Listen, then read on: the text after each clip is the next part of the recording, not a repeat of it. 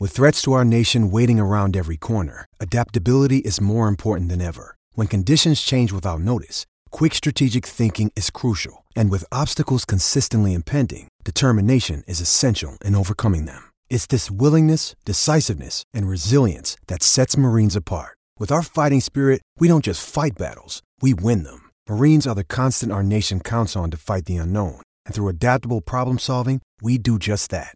Learn more at marines.com. Nebraska Public Media Sports brings you Nebraska Baseball.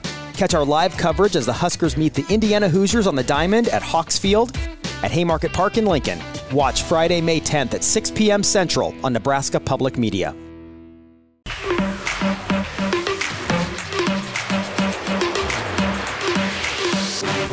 You're listening to Hurrdat Sports Radio. Certainly it's warming up here in the second half.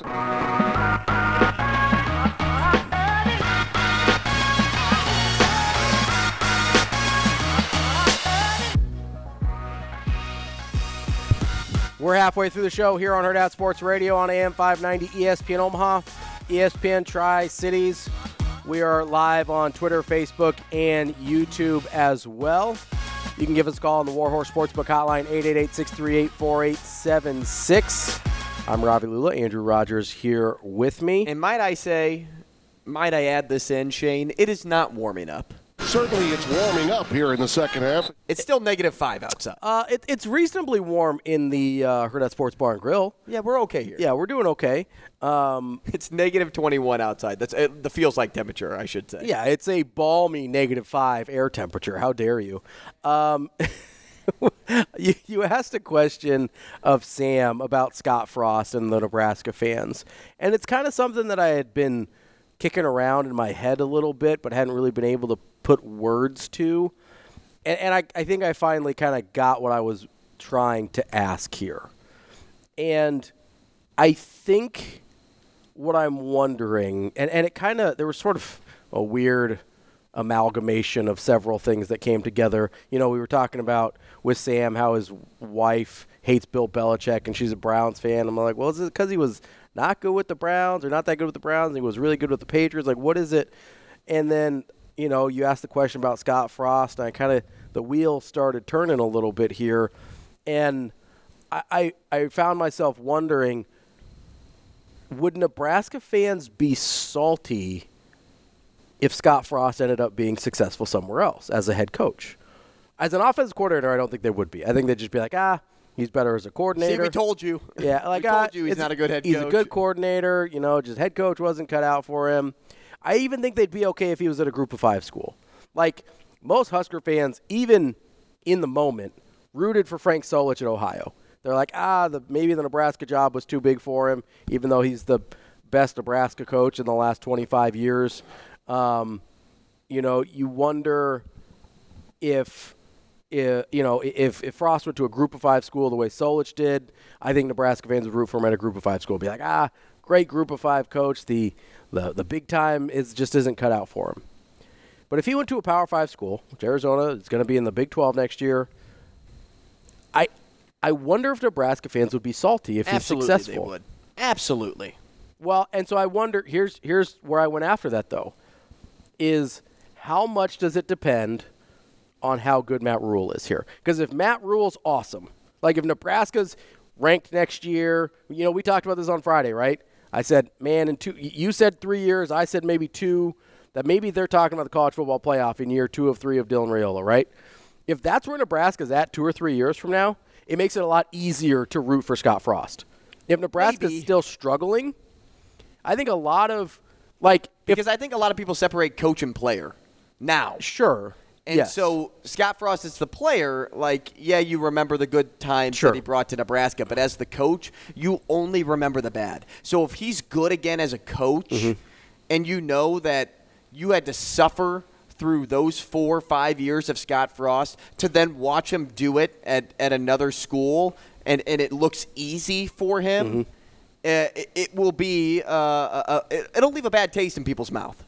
Yeah, I think that's where I landed. But I do think how good Nebraska is will will impact how people feel about Scott Frost. Maybe. I don't know, though, because, yes, if Nebraska's good, fantastic, I'm cool with that. It makes it easier. But if I change the channel when Nebraska's not on and I see Arizona's beating up on Oklahoma State 24-7 and it's in the third quarter, I'm going to be like, where was this? Yeah, you just happened to figure it out now. That would still be my reaction, despite Nebraska taking down Wisconsin at 11 o'clock, 45-3. So you're not on. You don't think Nebraska fans would root for him? No, hard no. I think it depends on how good Nebraska is. So I think there's something I probably, because of what I know about how some of his time was spent here, I would have a hard time ever rooting for him. I think there are some Nebraska fans that would root for him if Nebraska's I think most people would want him to suck. Because if he sucks, then it's just yep. Told you. He's not good. So if there was, you guys know how we feel now. So to use some of Sam's terminology that he used before, the hierarchy, is there a hierarchy? Would Scott Frost make it onto a hierarchy of people that you don't like anymore that were with Nebraska? Like Bill Callahan, naughty Steve list. Yeah, the naughty list. I think Steve Peterson's probably number one for most people. I think he is. Enemy. Like enemy of the state. Like Will Smith and Gene Hackman. No. You ever watch that movie? No. It's a good movie. You should check it. It's like a 1998, or it's an early Will Smith movie. It's a solid movie. It's really good. And I'm a Will Smith fan. Yeah, you should. It's probably one of his best ones. Yeah, it is. It's a different role for him, but it was good. No, I think Public Enemy. That's what I think Steve Peterson's Public Enemy number one for pretty much all Nebraska fans. I don't know where Scott Frost lands on that list. I don't really think about Bill Callahan that way.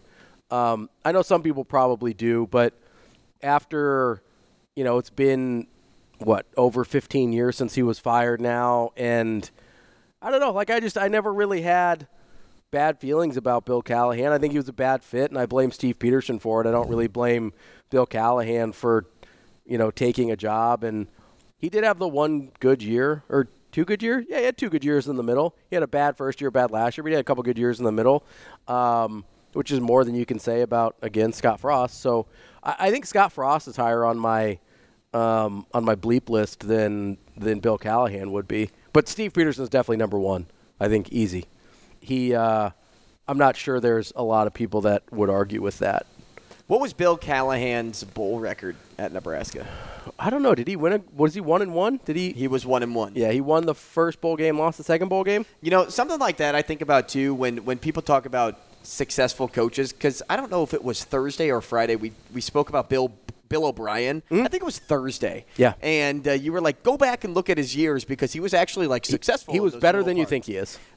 But then you have to also think about at the very end, where did they end their season? They ended their season the same way that the Bears ended every other season, in a loss. Not a Super Bowl win, but a loss, and especially a first-round playoff loss. That was Bill O'Brien's bread and butter. It was, hey, we'll be okay during the regular season. Actually, we'll be pretty good in the regular season, and then we'll lose in the first round of the playoffs.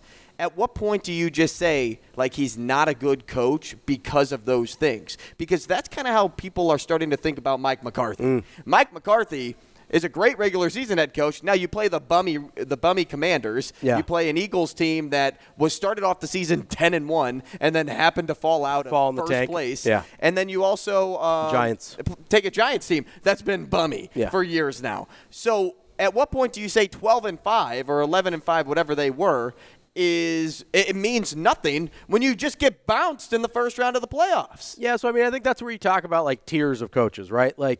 I think Mike McCarthy is a pretty good football coach, and that's all. He's a pretty good football coach. But how hard is it to beat those teams? Anybody can beat those teams in the regular season. They play them 6 times. It's not just those teams, though. He was consistently good. He was a consistently good regular season coach in Green Bay. Again, he has the one Super Bowl, which kudos for you, whatever.